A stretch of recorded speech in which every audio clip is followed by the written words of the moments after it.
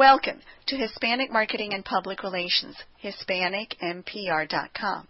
This is Elena Del Val, and my guest is Richard Marin, who is CEO of Low Emissions Resources Corporation.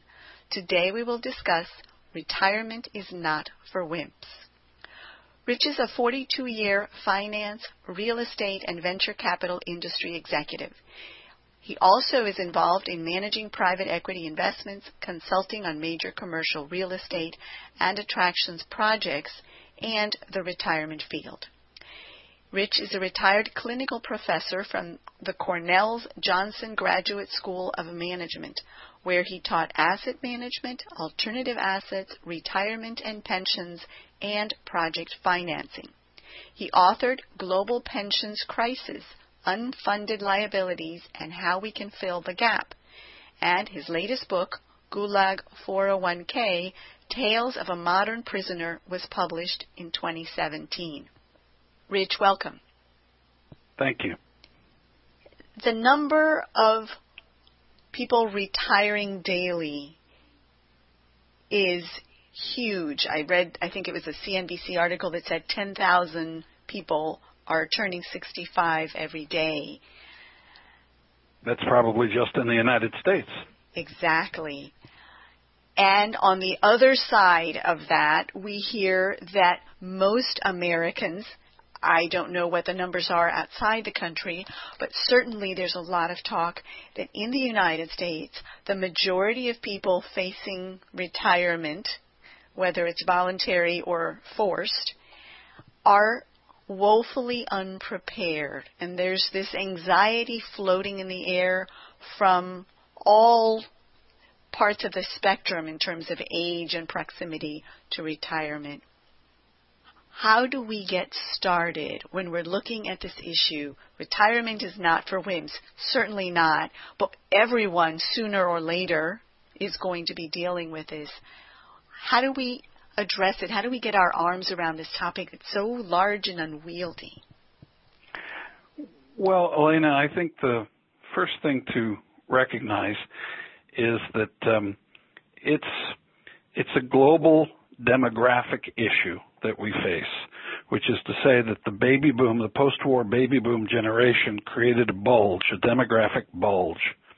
And when you look at demographic research, historically, there's been what's called the age pyramid. And what that construct tells us is that there are a decreasing number of people in the different age cohorts as you go up in age, so that there are more, let's say 0 to 20-year-olds than there are 20 to 40-year-olds, and there are more of those than there are 40 to 60-year-olds, and more of those than 60 to 80-year-olds, et cetera, et cetera. And it created historically a pyramid, and that's changed. It's changed because of the baby boom generation, because of the bulge that was created in births after World War II, and it's changed because of recent phenomenon in the world, like improved health care and longevity increases. People are living longer, and that's caused those older cohorts to sort of widen, and it has stopped being a pyramid shape because the older groups of people are living longer, and there is a declining fertility rate in much of the developed world, which is causing the bottom of the pyramid to actually be narrower than it's historically been on a relative basis. So this pyramid has turned into something that looks more like a column than a pyramid. And that change is very, very fundamental to what happens in the world in many, many ways. And economically speaking, what it's done is it's put us in a position where we're forced to deal with a growing percentage of the population that is past its working life, is in retirement, and is either non-productive or less productive. And it creates a very big change in the economic dynamics of the world. Because, if you will, it used to be that there was a broader base of younger working population to support a relatively small non-working retired population. Now with those changes, people living longer and there being fewer younger people relative to older people, you're actually creating a dynamic where fewer younger people are around to support the older population. And I call it actually a species-defining event, because a species in the biological sense is defined by how well we take care of our old people, our aged, and how well we provide for our young. When you think of nature, that's the way you look at nature. How well do they take care of the young in their species, and how well do they take care of the old?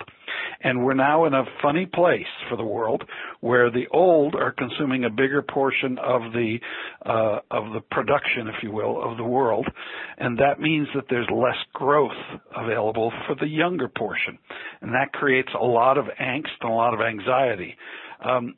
When you look at what's called the old age dependency ratio, which is the amount of older generation people, retired people that have to be supported by younger people, that ratio is growing at alarming rates, so much so that, for instance, in Japan, there are going to be 3 retired people for every working person by 2050. Now, you can imagine the kind of burden that creates on the younger population. Now, that all is solved if everybody has saved enough to supply their own retirement, but many of the world economies have what you call pay-as-you-go systems, where they rely on the younger working population to support the older population. And that's what's causing more and more angst and anxiety among people, because having sufficient resources for a comfortable retirement depend not only in some countries on what you've saved, but on the ability of the government to tax the young working population to support the older retired population. Now, that's a lot to swallow all at once, but it's this changing demographic of the world that has created this issue, and that's just been exacerbated by people in certain countries and in certain areas not saving enough for their own retirement and having to depend on their government to support their retirement. And by the way, when I talk about government, it could be a national government like the United States and Social Security, or it could be a local and municipal government if you say we're a fireman or a teacher, depending on the state and depending on the municipality to support you. We saw that all come up with the bankruptcy of the city of Detroit recently, and we're seeing it increasingly for different states and different municipalities across the United States as the burden of supporting retired population is starting to weigh more and more heavily on the younger portions of the working population. Earlier this year, the government announced that there's not enough money in our reserves, federal government reserves, for the future, that I forget what the number was in terms of the actual year, but in the next 10 years, there wasn't going to be anything left. I think it was about 10 years. And this had gone from an area of concern to an area of crisis between last year and this year. And so the question is, what's going to happen to the people who are nearing retirement and the people who are retired if this money runs out? Never mind all the people who are coming behind in the line, queuing for their retirement benefits. What can you tell us about that?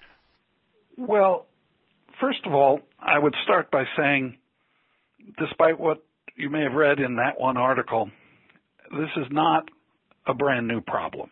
And it's not as though this is a problem which has just come up in the last year. This has been an accumulating problem over many, many years. And so we have to think in what I call retirement life cycle. A retirement life cycle is a very long 40-plus year cycle, because that's how long people usually work. And it hasn't just happened overnight or in 1 year. we've been building to this point. The reason it feels like it may have happened overnight is because there's been a lot of what we all call kicking the can going on, where we kick the can down the road and let somebody worry about it later. And that's kind of where we are right now. We're at a point where, look, I am 64 years old, and I was born in 1954, which means that I'm dead center in the middle of the baby boom cohort, of baby boom generation. So I'm in the middle of this bulge generation, as they call it. And that means that I am reaching retirement age. In my case, I reach it in 2019 if you think of 65 as the traditional retirement age. And so the baby boom cohort that has created this bulge is just now starting to retire. That's why people are starting to be unable to kick the can down the road much longer, because all of these issues are sort of coming home to roost right now from a demographic or generational sense. It's a little bit, what you're asking me is a little bit like saying, given where we are with the heating up of the Earth's atmosphere and global warming or climate change, are we all on a collision path with destruction? I think the answer is always that if you extrapolate the current trend, you would end up feeling very bleak about the future. But you'd also be forgetting about how technology and various solutions that we as creative individuals come up with can solve some of these problems and deal with them. In the case of retirement, the way you deal with them is to deal with the current, what I call temporal problem. Temporal meaning it only lasts for so long as this baby boom cohort is alive. And then you deal with the problem of those that come behind us by saying, let's not make the same mistake again. Let's make sure we're saving at a higher pace to ensure that there are enough assets set aside for retirement for those individuals in the future. I think you can solve the future generations' problems much more easily and with less pain by dealing with them now and using the compounding effect of 40 years of the retirement cycle to handle that. It's the current problem of the next 30 years of the retiring baby boomers that is most concerning to me, because of this fact that there is an insufficient amount of money set aside to provide for their retirement. Let's look at a couple of statistics. The way economists look at this issue is to look at the percentage of GDP, or gross domestic product, that is set aside for retirement and put into retirement assets. How would an individual think of that? Well, if you earn $50,000 a year, how much do you have set aside in terms of savings? Well, the United States has about 120% of GDP set aside in retirement savings. To translate that, if you were a person who earns $50,000, that would be like saying, I have $60,000 in my retirement account. That sounds okay, but it doesn't sound terribly encouraging, because $60,000 in savings, if you are generating $50,000 a year in income, sounds like you don't have an awful long time for your retirement savings to last you. And 120% of GDP sounds light. Well, the best countries in the world, Switzerland and the Netherlands being the two that are highest on this scale, only have about 170 or 180% of GDP. Japan, by the other token, has about 60% of GDP set aside. And there are reasons for that, which I won't go into right now, but they are much lower. The big problem area, strangely enough, is Europe, because the two pillars of the EU, Germany and France, are sitting at respectively alarmingly low rates of savings. They have 15% in the case of Germany and 6% in the case of France. What that means is they have an even bigger burden to put on their younger working population to support their older retiring populations. So relatively speaking, the U.S. in that range is in reasonably good shape as a whole. the problem is it's never the whole that sort of has to feed itself. It's always the individuals that have to feed themselves, and then you have to look at the individuals and how much of our population is prepared for retirement versus not. And unfortunately, that's never evenly spread, and there are a lot of people, both in the U.S. and globally, who are not prepared for retirement and don't have enough money saved. The only way to solve that problem is to have enough growth in the economy, presumably through technology and improvements in productivity. The only way is to have enough growth for the existing working population to be able to be taxed at a rate to support the older folks. Some people think that's reasonable and fair, that they should be taxed to pay for the older generation. Some people think it's horribly unfair and they don't want any part of it. And hence a lot of the political divide that gets created in the world and in every country now, because it's always about, my interest versus the other guy's interests, and retirement does nothing if not highlight and exacerbate those kinds of problems, because we will need to reallocate resources to the older population unless we want people literally starving in the streets. What impact can we anticipate that these rising interest rates and the federal debt going up are going to have on our economy, by extension on retirement? Could we anticipate that there's going to be a devaluation of the dollar, for example? Well, of course, the dollar and its value against other currencies is very much a function of its relative strength or weakness compared to those other currencies. And one of the reasons I start off describing this as a global problem is to let you know that I don't believe this is unique to the United States, and I don't believe the United States is in a worse position than the rest of the world. It is in a better position relative to much of the world. It's certainly in a better position relative to the countries that utilize the euro. So I think dollar is actually going to strengthen against the euro. I think it'll strengthen against the yen. And then when you look at perhaps the one other currency you want to think about for the dollar on a relative basis, the yuan or the Chinese currency, you ask yourself, well, what about China? Well, China has retirement savings sort of on the order of what the EU has, because they've only started their retirement program relatively recently, and their one-child policy created a very strange effect. It has been so effective at reducing population that the decline in their birth rate, combined with the natural longevity increases of their population, which has moved from the rural areas to the urban areas, is such that they're going to be facing an even bigger retirement crisis than the U.S. by 2030. As an example, my book, Global Pension Crisis, was published in only one other language besides English, and that was Mandarin Chinese, because it sold very well in China because they've recognized this problem and are examining it quite closely for solutions.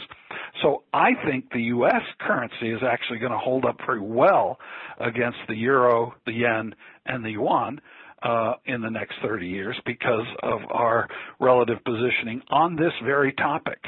So strangely enough, yes, we are short in terms of our funding at 120% of GDP. Yes, we will have a bit of a squeeze on our retirement situation, creating a need for a little more taxation and possibly a little bit more inflation.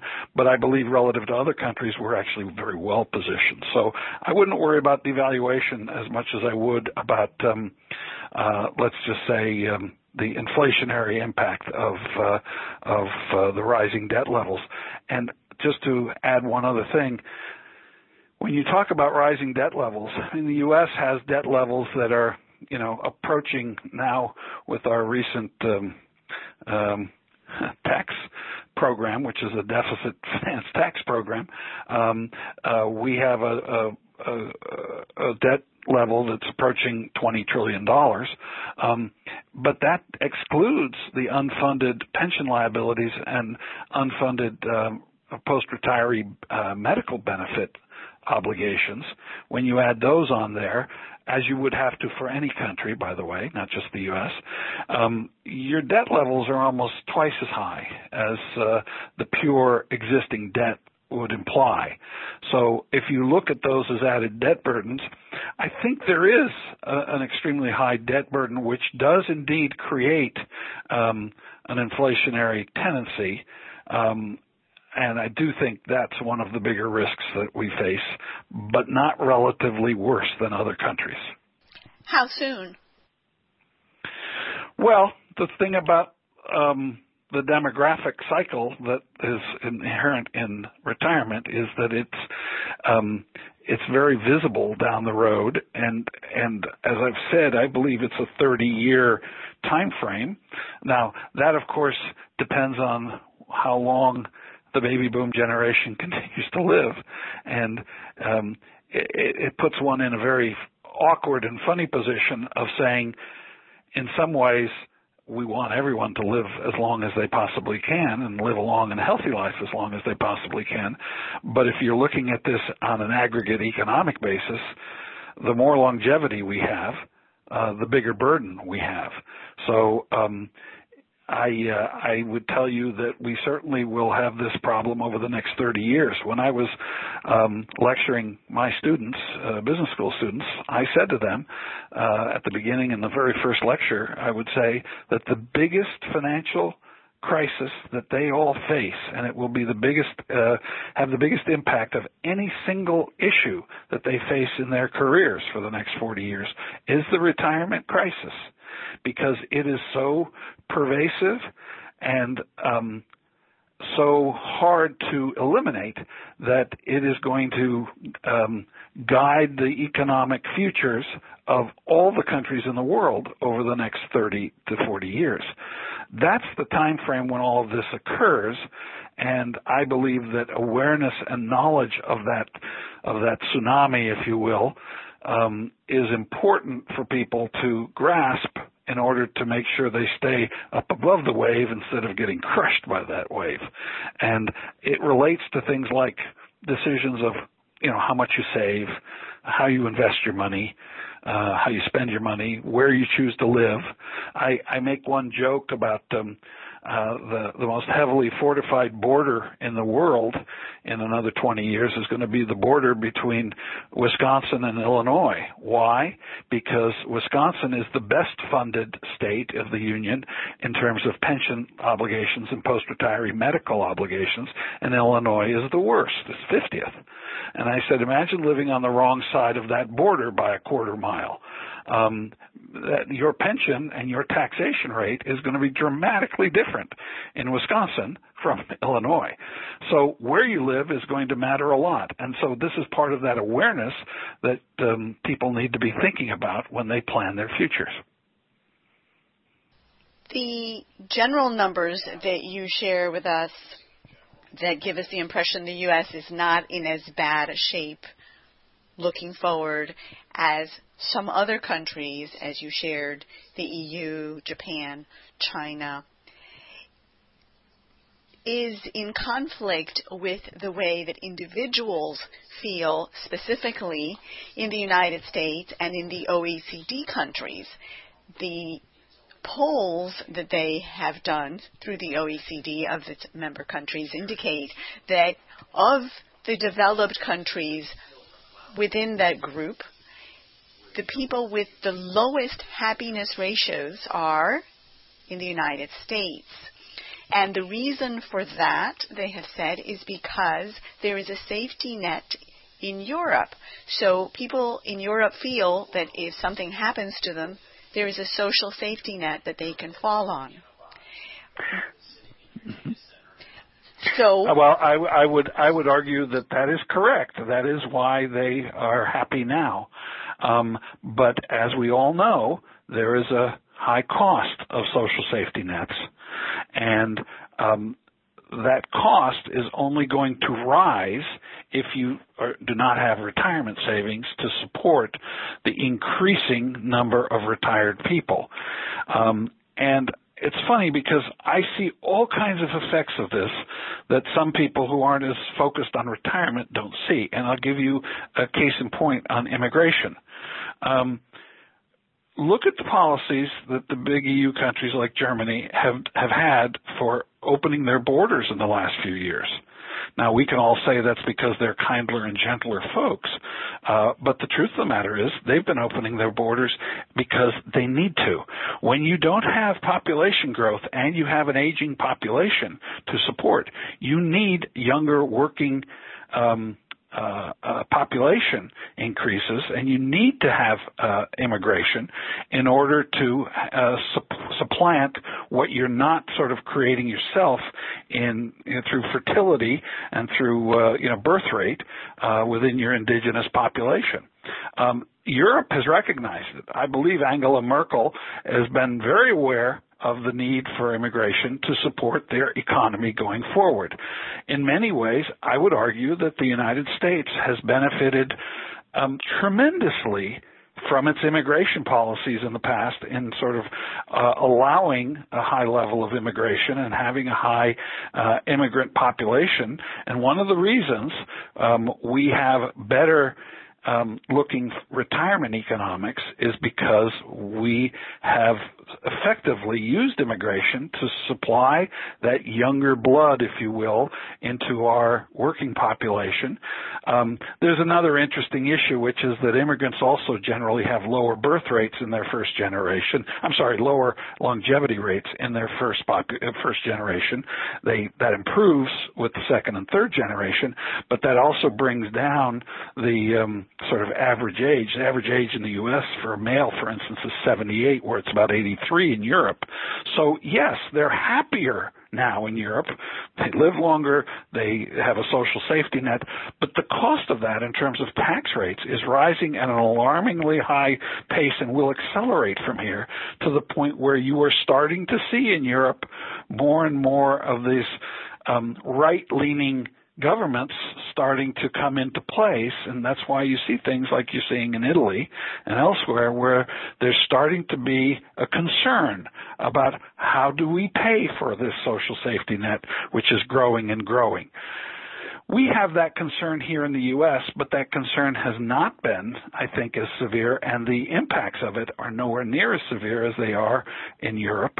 I think the effects of lack of immigration in places like Japan is going to make it very, very hard for them to meet up with their pension obligations and their need for workers. And there's a population that hasn't really taken to allowing immigrants in for many, many years.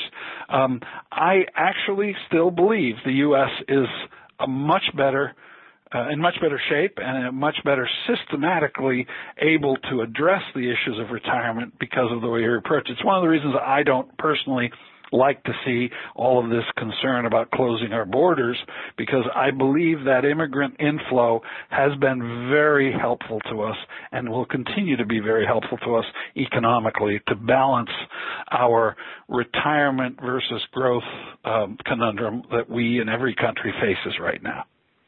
There is a group of Americans who are increasingly leaving the country because they can't afford to live here, or perhaps more accurately because they can't afford to live the lifestyle that they were expecting in the United States. And so I have seen firsthand people reaching their retirement years and moving to Europe, younger people coming out of school with advanced degrees and moving to Asia, moving to Latin America, moving out of New York, for example, because the price of life in New York has gone up so much. Sure. How do you see these factors playing into this retirement crisis? Because if we're losing our educated, our experienced population, that has got to have a long-term impact on our ability to generate revenue to fuel this retirement. Well, I would start by reminding you that the people that are leaving are people that are leaving the productive marketplace, and therefore, yes, they may be well educated, but they're also not actively in the workforce so much anymore. So I'm a little less concerned about, well, let's call it the brain drain aspect of that problem, because quite frankly, and I'll use my classroom experience as a case in point. When I look around the room in one of my classrooms, I'm going to guess that 70% of the people in my classroom were first generation immigrants or children of immigrants, and they were the most aggressive and in some ways best and brightest in my classroom. So I worry less about the brain drain than I do about the issue of whether or not moving to a better, let's say, locale outside the United States is a smart move, short run versus long run. And I think it depends on where you are in your life cycle. I think moving to, and I'll pick Costa Rica as a great example, I think moving to Costa Rica for, some time that looks like another 10 years or 15-year span may very well be a good economic decision for an individual to make, because healthcare in Costa Rica and Panama is pretty good relative to the United States, and cost of living is certainly lower. I won't address the lifestyle issues because maybe you like it, maybe you don't. I've lived in the tropics. It's not for me, but that's not the case for everybody. I think that could well be a good solution. Now, when you think long term, you need to think much bigger picture about what effect it has to be in a non-U.S. locale as your main point of living. I would argue that moving to Europe for economic reasons is a very short-sighted decision, because yes, you might be able to save some money on cost of living in the short run. Yes, you may be able to benefit from their social welfare net a little bit.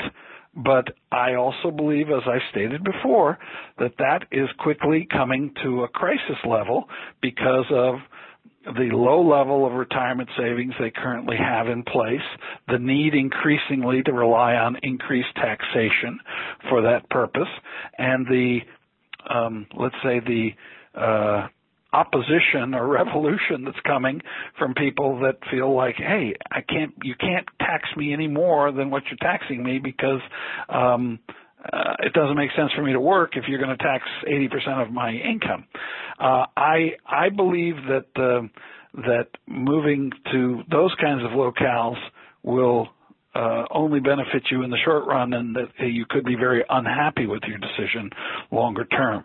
I am also a rabid patriot, and I've spent a lot of my life living overseas, and I believe there is no place better suited to both address the issues of the retirement crisis and that has a better lifestyle overall long term than the United States. So that's personal opinion, but I would caution anybody that's thinking of leaving the country because of pure economic reasons right now to think very long and hard about it before they do it.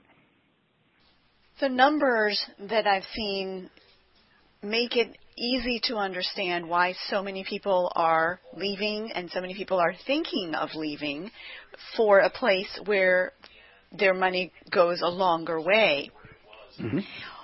For those who choose to stay here, the estimates that experts are sharing of the amount of money that the average person needs to have in their kitty in order to live out their life, partly because we're living longer lives and partly because you don't know how much longer you will live than the previous generation, are out of sync with what people actually have, or so the experts tell us.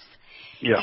In addition to that, interest that the banks are paying is very low, even though the interest rates have been going up slightly. What options does the average person have if they want to have enough money for retirement, or at least to not be below the poverty line, which is what a lot of these alarmist reports are indicating, that most of our elderly are going to be below the poverty line in the coming years. Well, it's like any other problem, Elena. If you wait too long to address it, your options for getting good solutions are fairly limited. And there, unfortunately, is no panacea for people that are older and didn't save enough and have a cost of living which is depleting their reserves faster than they see their lifespan ending. There's no easy answer for that. We're largely past the era of the nuclear family and being able to support, draw on support from the younger generations, although you may see some of that happening where more and more people have to rely on their families, their children or their grandchildren to help keep them out of the poverty zone. But I believe that if you are addressing the issue enough in advance so that you're not already sort of hopelessly lost in terms of your financial equation, that the decisions you have to make are decisions that have to do with where you choose to live. In other words, what state you choose to live in. And I think that does make a big difference, as I described the Wisconsin-Illinois issue. But there's a big issue of where you can live most comfortably in the United States from a cost of living standpoint and from a standpoint of that state's ability to support its obligations without unduly taxing its residents in one form or another. And I mean, you look at California, and I have a home in California, so I think about this quite a bit. But there are extra taxes imposed on the wealthiest folks in the state to pay for the shortfall in the state pension requirements. There are extra taxes being levied on gasoline to pay for road construction because the regular tax base isn't doing that. There are many ways governments, state governments, municipal governments can effectively tax their population, and that can increase the cost of living for a retiree quite dramatically if they're stuck living in the wrong place. So I think where you live, and more importantly, maybe how you live, meaning can you comfortably live on less and reduce your burn rate so that your money will last longer. Those are all important things that you have to do. You have to modify your lifestyle to deal with what money you have to spend. There are certain things you can do on the investment front, and I do believe that if inflation keeps kicking up and interest rates keep kicking up, the amount of interest that will be paid to consumers eventually will rise, but banks are very good at lagging when rates are rising. They don't lag on charging interest rate on loans, but they lag on paying interest on deposits, and that's a very traditional banking phenomenon that works in both directions as rates rise and as rates fall. So I do think that rates on fixed income instruments and CDs and such will rise eventually as rates and underlying inflation rise. So I wouldn't worry so much about that. I do believe that one of the biggest issues that retiring people face is how to invest the nest egg that they do have, because there's an interesting factoid which I also shared with a lot of my students to help them understand this issue, that if your retirement needs are 100 cents, I asked them, how much of that do you think is based on, first of all, what you've contributed, as opposed to the accumulation from compounding or returns from your investments? And the number is at a normalized 5% current rate of inflation, 15 cents out of a dollar, it comes from the money you or your employer put in. And between the date of when you started working until the date you retire, say at 65, another 35 cents comes from the accumulation of returns from that 15 cents that you've invested over that period of time. So, a total of 50 cents on every dollar of your retirement income comes from what you invested and the earnings on that investment. And you can see the proportion there, 15 versus 35. But now the obvious question someone's going to say is, wait a minute, Rich, what about the other 50 cents? Where's that come from? And here's the shocking part. The rest of that, the other 50 cents, comes from how you invest your money from the date of retirement till the date you die. So from 65 till, call it 85, that's going to represent 50 cents of that retirement pool of money that you have to spend. And most people, when they turn 65 or, at retirement age, are thinking, well, gee, I just want to invest in something safe and sound, and I'll put it in the bank, or I'll put it in a CD, or I'll put it in a bond, a government bond, and earn a low rate of return. And in many ways, that's the time when people need to be, let's just say, more productive in their investment approach. And they probably ought to still be heavily invested in the equity market. They are scared about the volatility of the equity market, so that worries them because it feels like it's risky. But I would argue that with 50 cents on the dollar of your retirement income security on the line, it's riskier to not invest in equities when you're turning 65 and beyond. So there's a need to educate people at the most crucial time when their retirement nest eggs are the largest, which is right at the date of retirement, before they start spending it down. How to invest that money. And I believe that investing it and staying fully invested in things like the equity market are critically important to their financial health, because that extra 50 cents is going to mean a world of difference to their comfort in retirement if they invest it well. Are you referring to balanced funds and index funds? Are you referring to just going into the market and investing in companies that you like? Tell us a little bit more about that. Well, I ran 3 of the largest money management firms in the world over my career. And it's funny because a lot of people automatically assume that given that role that I must be a wizard at investing, and that they seek my advice quite regularly on this. And what I'm going to tell you is that there are very few sort of secrets to retirement that are secrets to investing that I or anybody can share with you, other than to tell you that there are certain realities which I think everyone needs to think about when they're investing. I am a believer that even as you retire, and in your later years when your retirement pool is the largest, it is very important to invest with the same degree of aggressiveness as you have been during the earlier part of your life. So number one, I do believe that investing in equities, even post-retirement, is critical. And do not make the mistake of thinking that if I put it all in bonds, I'm much safer, because first of all, bonds are not necessarily riskless. Bonds do vacillate in value.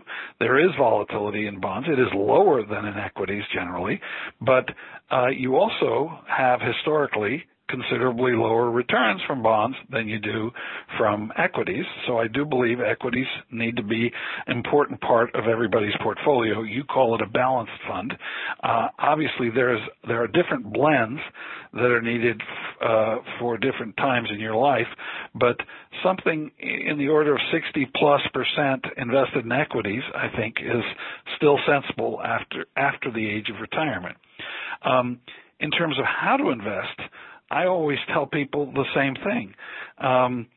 If it were my money or my sister's money, so to speak, if I were giving advice to my sister, it would be to invest in index funds, because I think the ability to beat the market by picking active managers or by picking individual equities and stocks is a bit of a mug's game. It's very hard for anybody to do that. I am not a believer that people that are casually looking at the market and not literally studying companies in depth every moment of every day the way professional money managers do can beat the market. I think it's really hard, and history has proven that it's really hard for people to beat the market. So I am a big believer in indexing. And if you ask me, one of the most important financial concepts here is to minimize the cost of investing over time, because paying an extra 1% for your money management by buying actively managed funds versus passively managed funds takes huge amount out of your returns. So I would argue that investing in something like a Vanguard equity fund, an index fund, is the smart way to go, because it's low cost, and you get the benefits of the index rate of return at the smallest possible cost of money management. That's what I advise everybody to do. And figure out the exact balance you need, whether it's 60% equity or 70% equity, and make sure it fits your risk appetite somewhat. Don't be foolish and not invest in equities even after retirement. But if you do invest in equities, be very sure that you're investing in a way that makes sense. And making sense here is don't invest in individual equities unless you have really, really good specific knowledge, and even then I question the value of doing that. And I question whether investing in active managers is a good idea relative to passive managers, because history does not show that active managers have an easy time, if at all, being able to beat passive returns.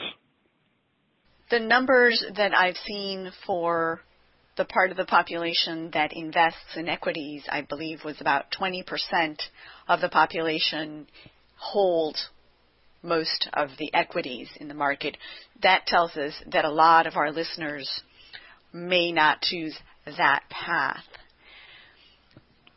What happens, we bifurcate here, to those who do choose that road, who select, as you suggested, for example, Vanguard? How risky is that proposition?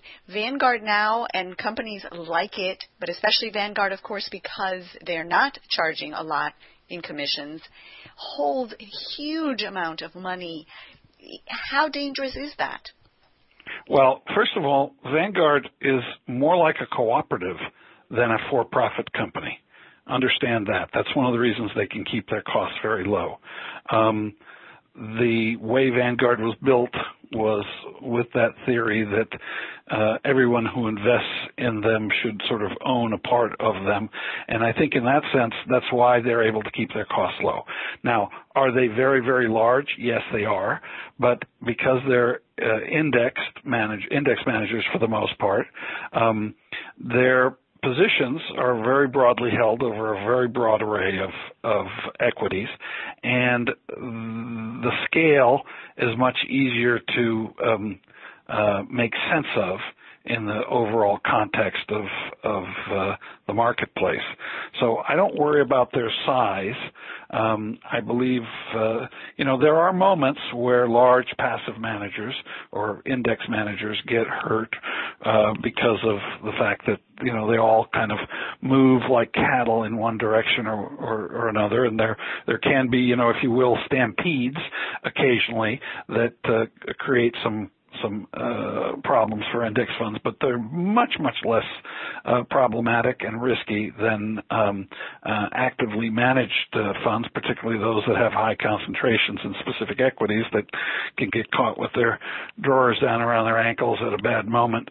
And so I personally think that you're in fairly safe hands in a Vanguard type index fund. As far as the investing population, I think that 20% statistic might be people who invest in individual equities. That number may not represent everybody that's invested through their 401ks and their other defined contribution and defined benefit pension plans. I'm going to bet that the percentage ownership of equities is much broader if you include those pools of money as far as how much individuals have invested in equity. I think it probably goes much higher than 20%. But that goes to my fundamental issue that I don't advocate people going out and investing directly in the equity market. I don't even advocate people going out and directly investing in money managers other than index funds, and probably best in collectives like Vanguard. For those people who are too uncomfortable doing that, for those people who want to have their money in a bank around the corner within reach, rather than sending it to some far location, depending on where they are, where, say, Vanguard or any other of these companies is located, or who choose to have some of their money there, but they also want to have some money close to home. There's been a huge loss of trust in the banks, and the recent laws have made some changes and then been reversed. There are a lot of misunderstandings in regard as to what the instruments themselves are. Is a CD safe, for example? I read recently that there is a loophole that has allowed some banks to offer CDs where your principal is actually at risk. Tell us a little bit about CDs, money markets, savings accounts. What can people who don't want to go into the equities market or who don't want to have all of their money in the equities market, what can they do? How do they know who to trust among the banks? There's been some really horrible banking situations where the banks have misbehaved against even their own clients. What suggestions can you share? Well, first of all, let's segregate out money market funds from banks, because money market funds are indeed funds. And for money market funds, the only advice I can generally give is to base your investment in money market funds on the rating of those funds, a Morningstar or Lipper type rating system, and only invest in AAA rated money market funds, because they will invest in mostly U.S. government securities and other high-quality money market instruments. The key with the money market funds is to pay attention to the rating, because what we learned in the last financial crisis, the 2008 crisis, was that some money market funds got a hold of structured paper that they thought was AAA rated, because that's what the rating agencies gave them, and they gave them AAA ratings, but they ended up, of course, being worth a lot less, and therefore creating a gap, and they did what's called break the buck on the funds, and actually paid back less than 100 cents on the dollar of principal. In general, the world has wised up to the composition of the assets in money market funds, and those are reflected in the ratings that you see. So going with a double or AAA rated fund is best. Now, those funds are quite different from individual banks. Individual banks, you have the risk of the banking institution, and the only true way of being sure of what you're investing is to make sure that you only keep as much money as is FDIC insured. And if you exceed the FDIC insurance level at a given bank, well, then the convenience of being at the bank around the corner is a convenience which you're paying for in added risk. Quite frankly, I would, if I were a small investor with, say, $500,000 to invest, and I wanted it to be in banks, and I didn't want to be in CDs, and I didn't want to be in money market funds, I would put 5 investments of $100,000 each in 5 different FDIC insured banks. I think that's the only way you can really manage that, unless you're a very good credit analyst of bank financial statements. And quite frankly, most of the people that you're talking about in that position don't have that skill set and wouldn't know how to evaluate a bank and its balance sheet. So I would suggest staying within the FDIC limits. When you say 5 times 100,000, are you talking about savings accounts? I'm talking about whether it's CDs or savings accounts. The FDIC limit, I think, is still $100,000. If it's $100,000 for the banking institution, that's just saying that you can put up to $100,000 and have it guaranteed by the Federal Deposit Insurance Corporation. I came across this clause recently. Let me read it to you. It says, the bank may at any time require 7 days advance notice that you intend to withdraw funds from your money market, now, or savings account. We may refuse to permit a withdrawal in such cases if we have not received the required notice. Is this pervasive? I had never heard of a bank that could refuse to give you your money when you went to the bank, which is essentially what this says. Do you remember the movie It's a Wonderful Life? I think it's a fairly old one, right? Yes, it's on every Christmas, every holiday season, and it's a Jimmy Stewart movie. And this is the story where they have a run on the banks, and he's a small savings and loan provider. And all the people come into the bank and want their money on the same day when there's a sense that there's a crash coming. And he reminds everybody that he's not obligated to give them their money for 60 days when they ask for it, because, of course, it's all invested in mortgages around the community. But he ends up using the resources that he has in the bank to get people to take as little as they possibly can take out to meet their needs, and he makes it through the day by giving them their money back, even though he's not required to give it to them for 60 days under banking law. So the idea that a bank has the ability to not give you your money immediately is hardly a new idea. It's been around for many, many years in the banking system. 7 days is a fairly short window compared to what restrictions existed for a long time on most CDs and other things. They were 60 and 90-day type restrictions. So that isn't new. It isn't unusual. And it is there really to protect all the depositors collectively, because if some people can rush in and demand their money and take it all out sooner than other people can get to the bank, it puts those who aren't as fleet of foot at a disadvantage to the people that run the fastest. And the banking system isn't supposed to work that way. You don't want to have runs. It's why, for instance, during distress, they will declare banking holidays and they will literally shut the banks down for a couple days, because in financial markets, people tend to overreact. And when they overreact, they generally either lose money or cause other people to lose money. They panic. Panic is bad in the banking system. And what those circuit breakers, if you will, are in place for is to cause people to sit and think and to pause and not knee-jerk react to some bad news that makes them think, I got to get my money. And it gives the banking institution time to organize its finances so that it can meet all of its depositor requirements and not be unable to pay its depositors the money they request, and not have to therefore invoke the FDIC insurance provisions and get intervened by the government.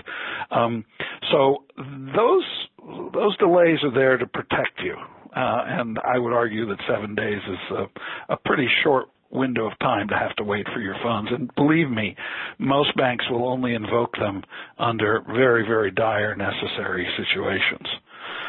I think most people would be shocked if you stop people on the street, even well-educated people who've been banking for many years, to find out that there is a situation where they could go to their bank and their bank could refuse to give them money from their savings account, not CDs, but their savings account. I have a question that someone shared with me in advance. Says this is regarding pensions. So when you reach your retirement age, the pension turns into an annuity. I don't know, is it always at 65? It's not always at 65. That's usually defined in the plans, if we're talking about a defined benefit pension plan. And the annuitization effect is, let's distinguish between two types of pensions, first of all.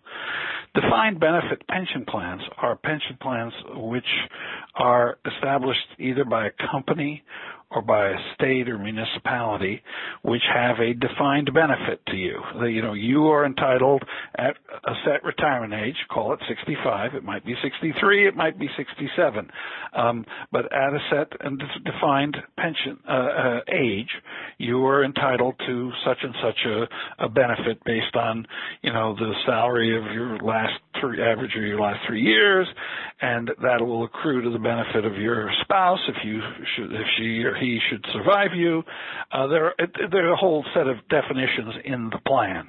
They're very carefully worded, very carefully controlled under ERISA, the law that governs pension plans. And yes, pensions by their very nature are set up to provide annuitization, which just means you get regular monthly payments for the rest of your life.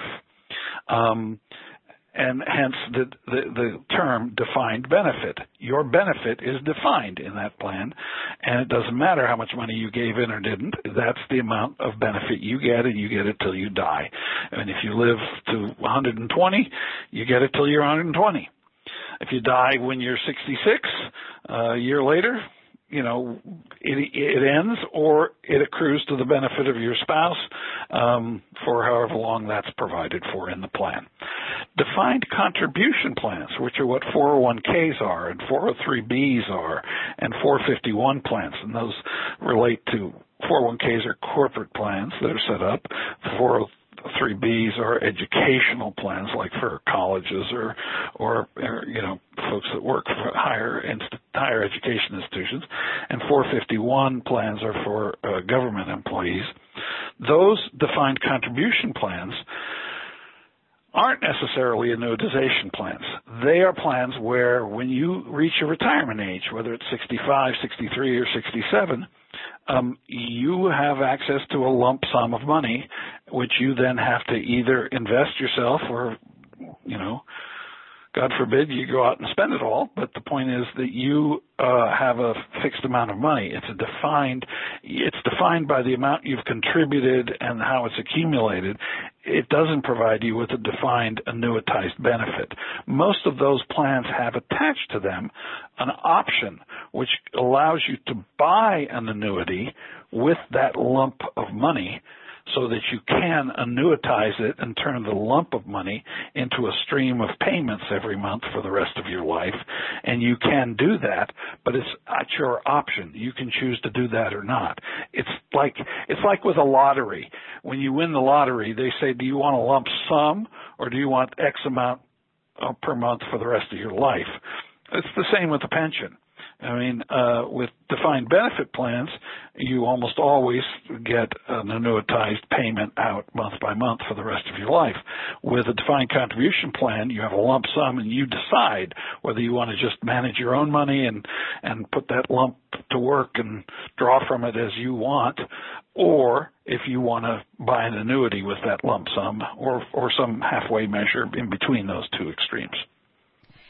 Taking into account what we discussed in relation to the devaluation of the dollar and, more importantly, inflation, which you said was the bigger concern, what sort of decisions should you be making if you have a pension plan or a defined benefits situation, or both, for many people who have them, relating to the age at which you retire, the specific options that you choose, such as cost of living adjustments, spouse survivorship issues, etc.? Well, that's a lot of variables to consider all in sort of one question, but I'll give it a shot. In general, the first thing you kind of have to do is you kind of have to take a point of view about your lifespan. And I know that's hard for people to do, but when you get onto a retirement calculator provided on any one of these sites, Fidelity has them, Vanguard has them, you go onto the retirement calculators, the first thing they're going to say is, what age are you retiring at, and what age do you think you're going to live to? So that period of time that you have to provide for your needs is quite critical to the calculation, first of all. So the first thing you have to think about is, when will I retire? And my general advice to people, for many reasons, not just financial, is to say, you should think about working as long as you possibly can stand working. And the reasons for that are, you're adding to your retirement pool instead of depleting it, and that means your retirement pool is bigger and therefore will have a better chance of lasting you the time you want to, that you need to use it, for two reasons. One, it's bigger, and two, you're going to need it for less time because you've worked for a bigger portion. Now, obviously, there are personal thoughts and decisions in terms of lifestyle and other things that you have to make in terms of deciding when you want to retire. But number one, work as long as you possibly can, because that improves your chances of having enough. And retirement sufficiency is the key issue here. Secondly, don't be unrealistic about how long you're likely to live. It's always easier in your calculation if you say, well, I probably won't live past 75. But the truth is, you should look at demographics and understand what your chances of your lifespan really are, and do the best job you can of realistically calculating how long you're likely to live. Because that period of time will determine very significantly how much money you're going to need to save, and therefore how much you can spend in the short run. The key issue about longevity is that if I take a 20-year-old and estimate their lifespan, I've told you already that for a male today who's 20 years old, his expected lifespan in the United States, actuarially speaking, is 78 years old. But if you're at 65, your lifespan is actually considerably longer than 78. Your lifespan is, at that point, something like 83 or 84, maybe even 85. And you're asking me why would that be? Well, first of all, you've made it to 65. And statistically speaking, your chances as a 65-year-old, because think of it this way, all those things between 20 and 65 that could have done you in, whether it's the car that could have hit you, or the parasailing accident that could have felled you, or cancer or whatever, hasn't hit you, and you've made it to 65, and you're alive and well at 65, and looking at the life expectancy at 65 is surprisingly considerably longer than the life expectancy at that point of a 20-year-old way back when. So when you're at 65, you're expected to live to a certain age, and you should use those gross statistics and then adjust them based on whether you think you're above average, or below average in health compared to the average person. You can always go to your doctor and say, Doc, where do I fit on that spectrum? Am I healthier, less healthy, or about the same as the rest of the population? And if your doctor's being honest with you, they can help you come up with a longevity. That's probably the first and most important thing you need to do. Then you need to figure out what your cost of living is and how much you expect to have to spend. You need to calculate in certain other issues, like if you have a spouse, what are the spousal survival provisions of your current pension plans, whether it's a corporate pension plan or Social Security. There are certain spousal survival requirements. What other income sources does the spouse have? How long are they expected to live relative to you? And how much do you expect to want to provide to your children, in terms of a legacy? I remind people when I talk about this that, if you've got X dollars and you want to provide a certain amount for your kids and a certain amount for spousal survival, well, then that's the amount of retirement savings you really have, because you got to set those amounts aside for that purpose. If your task is just to say, I want to be able to have enough money to live comfortably, and I only care about myself, I don't have a spouse, I don't have kids, or I don't need to worry about any of them, well, fair enough, then you don't have to deduct those from your pool of money. But once you've come up with the pool of money, then your big issue is how am I going to spend it and how am I going to invest it? And I would argue that how you're going to invest it, for reasons I already explained, is the biggest decision you face, because that's going to provide 50 cents out of every dollar of your retirement income security right there.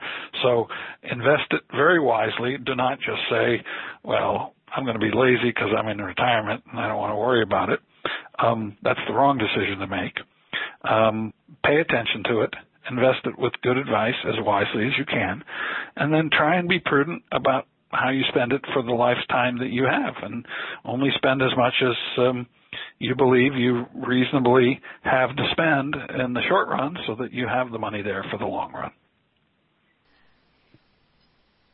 According to a report from the National Institute on Retirement Security, there is a huge gap in income between women and men. I imagine that there are similar numbers relating to minorities and new immigrants. I don't have that data in front of me. This particular information says that women were 80% more likely than men to be impoverished at age 65 and older, while women 75 to 79 were 3 times more likely to fall below the poverty level than men the same age. What can you tell us in relation to these numbers and minorities, if you have any information on that as well? Well, I guess I start by saying that just stinks. That's horrible that we're in a place where women and minorities are in that position. But I don't know that I have any, silver bullets or magic to how to fix that situation, other than to say that, like anybody else, a woman or a minority has to deal with the realities that they faced. How much money do they have coming in? How much money do they have in their investment pot? What's their age? When will they retire? How long will their retirement period be? And what's their longevity expectations? In other words, you just have to deal with your own reality. It stinks when people have less money than they need, but they are where they are at this point in the cycle, and they need to just address their lifestyle accordingly. And that's not a good answer for what I would consider a social problem that you're describing to me, but I'm not in a position in this call to address the social ills as much as I think that it's lousy that they exist. But I am able to say, given the amount of money you have and your life expectancy, here's how much you should plan on spending every year to live, and this is how you ought to be living. Or, more importantly for some of these people, because this is the reality that women and minorities are going to face, is that you better plan on working longer. That's the only really good advice that I give them. And by the way, I would argue with them that working longer will make them, and this is where I go off my financial expertise and into my quote-unquote life expertise, would be to say that working longer is healthier for you, make you probably live longer, and also probably make you happier because you're productive. So I would argue that they need to work longer, and that, who knows, that might end up being a better thing for them overall in their happiness. What tips What suggestions would you share with our listeners who want to get a better handle on what to do at an individual level? We've looked a lot at the big picture concepts, and actually a lot of the information that you shared is very positive. As a country, it sounds like we're in a much better shape than perhaps we thought. What can our listeners do at an individual level, perhaps in their own businesses, if they are in a position to set up retirement plans, if they're in a position to invest for themselves and their families? What can they do? How can they become better informed? What resources, what suggestions would you share? Well, applying the keep it simple approach, I would end up saying that the first thing you all need to do is to save more and take advantage of as many tax deferral mechanisms as you can. What you want to harness here in the retirement life cycle of 40 years is as much compounding value as you can. Compounding is one of the most powerful forces of nature, and I can't emphasize that enough. If there's one lesson that business school students learn when they go through business school, it is the time value of money and the power of compounding. And what that means is, $1 saved in your 20s is worth so much more than $1 saved in your 60s. Because you have the benefit of that 40 years of compounding of the investment value. And therefore, I would argue, invest early. Try your darndest not to touch it and not to tap into it. A lot of people, treat it like it's a little honeypot that they can go to when they need it to pay for a vacation or pay for something, and I would advise strongly against that. Any programs that your employer provides that have matching, you should take full advantage of, always, 100%. I don't care what your current costs of living are. You should always, thinking in the long term, take advantage of matching fund programs that your employer has. And then take advantage of any tax savings or deferral options like IRAs of all the types, because what they give you is the ability to compound without paying taxes currently, so you get the benefit of the compounding of the income on that account, and the tax bill is only due at the very end, and that saves you a tremendous amount because you're able to compound tax-free. Those are the most important lessons, and it all relates to planning. And unfortunately in this world, some people are natural planners and some people are just not planners. And so my advice to planners is, keep at it. You'll be richly rewarded for it. And my advice to non-planners is do your darndest to at least inject a little bit of planning into your horizon, because you'll be sorry later if you don't. Thank you, Rich, for joining us from New York, New York. You're very welcome, Elena. I appreciate it, and I wish everybody a happy retirement. And just remember, retirement may not be for wimps, but as you said in the beginning, we all have to face it sooner or later, and just face it with as much foresight as you possibly can. And to our audience, thank you for listening to Richard Marin, CEO of Low Emissions Resources Corporation, who discussed Retirement is Not for Wimps. Please share your suggestions, questions, and ideas by leaving a comment on the HispanicNPR.com website. If you or someone you know would like to be on the show, you can email me directly at editor@HispanicNPR.com. That's editor@HispanicNPR.com.